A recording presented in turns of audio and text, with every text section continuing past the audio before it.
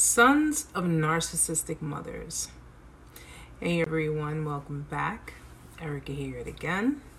So in this video, we're going to go over the dynamics between a narcissistic mother and her son, and the three types of son that she'll end up creating as an end result to the narcissistic abuse. We've already gone over everything in regards to a narcissistic mother, what she does, what her tactics are, and the dynamics she creates. We've gone over what the narcissistic mother does in regards to her daughter or daughters, and now we're going to go over the boys. This one is probably the most important video that I'm doing because boys of narcissistic parents are at higher risk of developing narcissism than girls.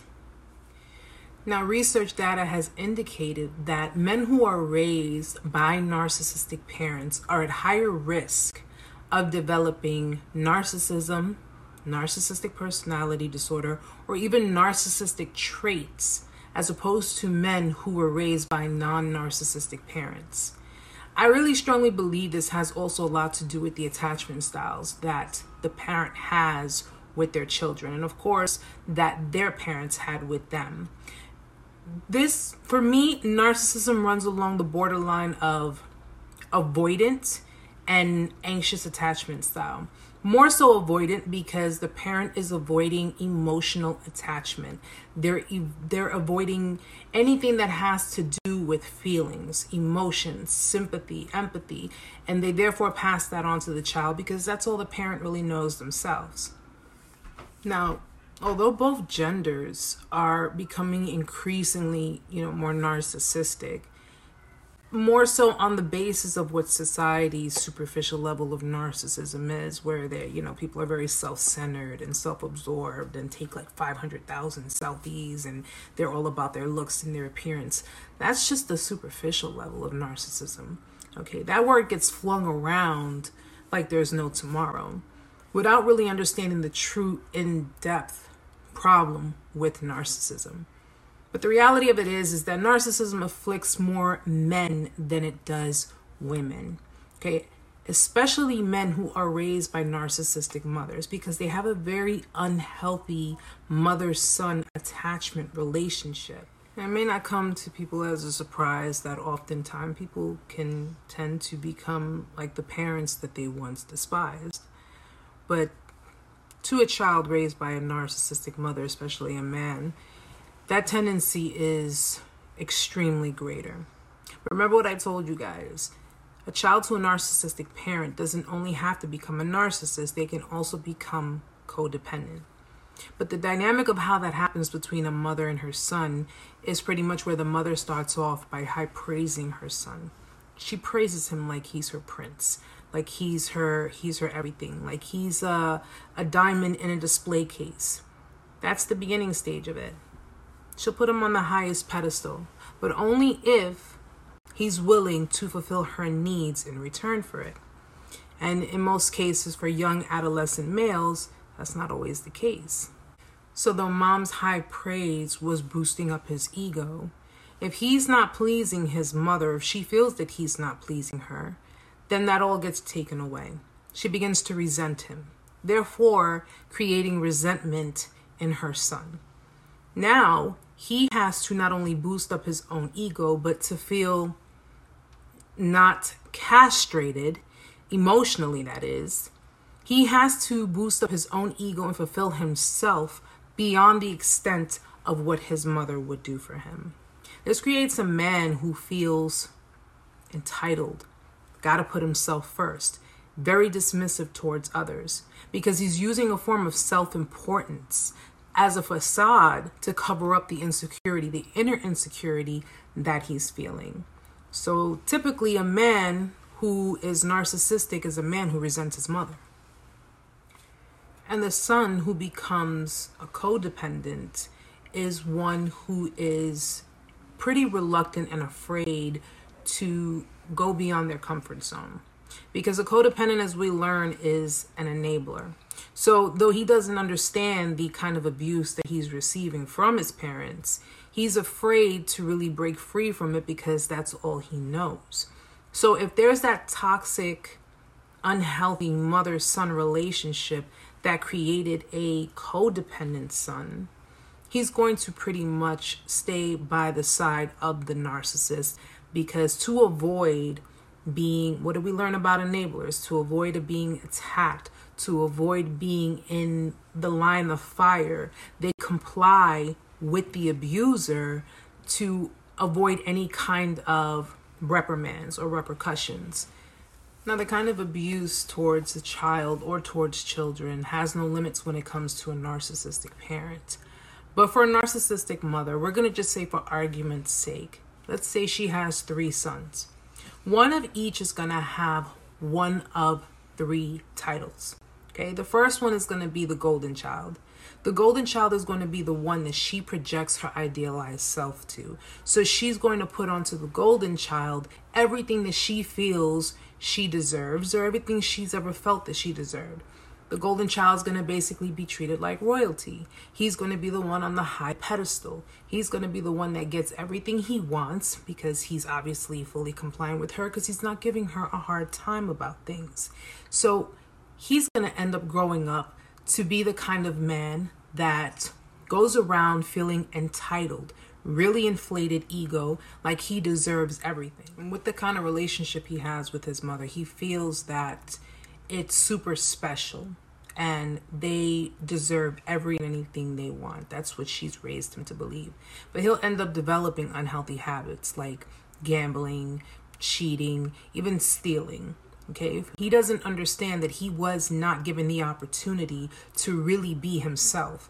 He was basically trained to be someone else in their own idealistic image. That's nuts. The second child is the scapegoat. The scapegoat, as we learned, is the one who will end up resenting his narcissistic mother, because the scapegoat is the one who's always gotten blamed for everything that has gone wrong. He's always gotten the bad end of the stick. He's always gotten the fingers pointed at him. If mom was upset or there was something going on that was not right, the scapegoat took the fall for it.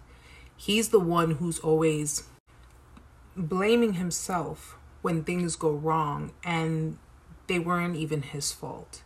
Sons of narcissistic mothers grow up believing that they owe their mothers because they were told that, they were taught that.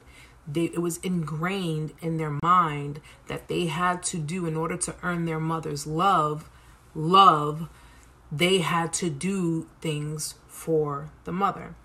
It was transactional. We learned that in the last video. Transactional love, which is you do something for me and I will then do something for you, which is my love. Horrible. And the third child is the forgotten son. The forgotten son is the one that probably ends up being the most healthiest one, because he's not indulging in the narcissistic mother's nonsense. He was pretty much ignored, and he did not have demands made of him like the other two.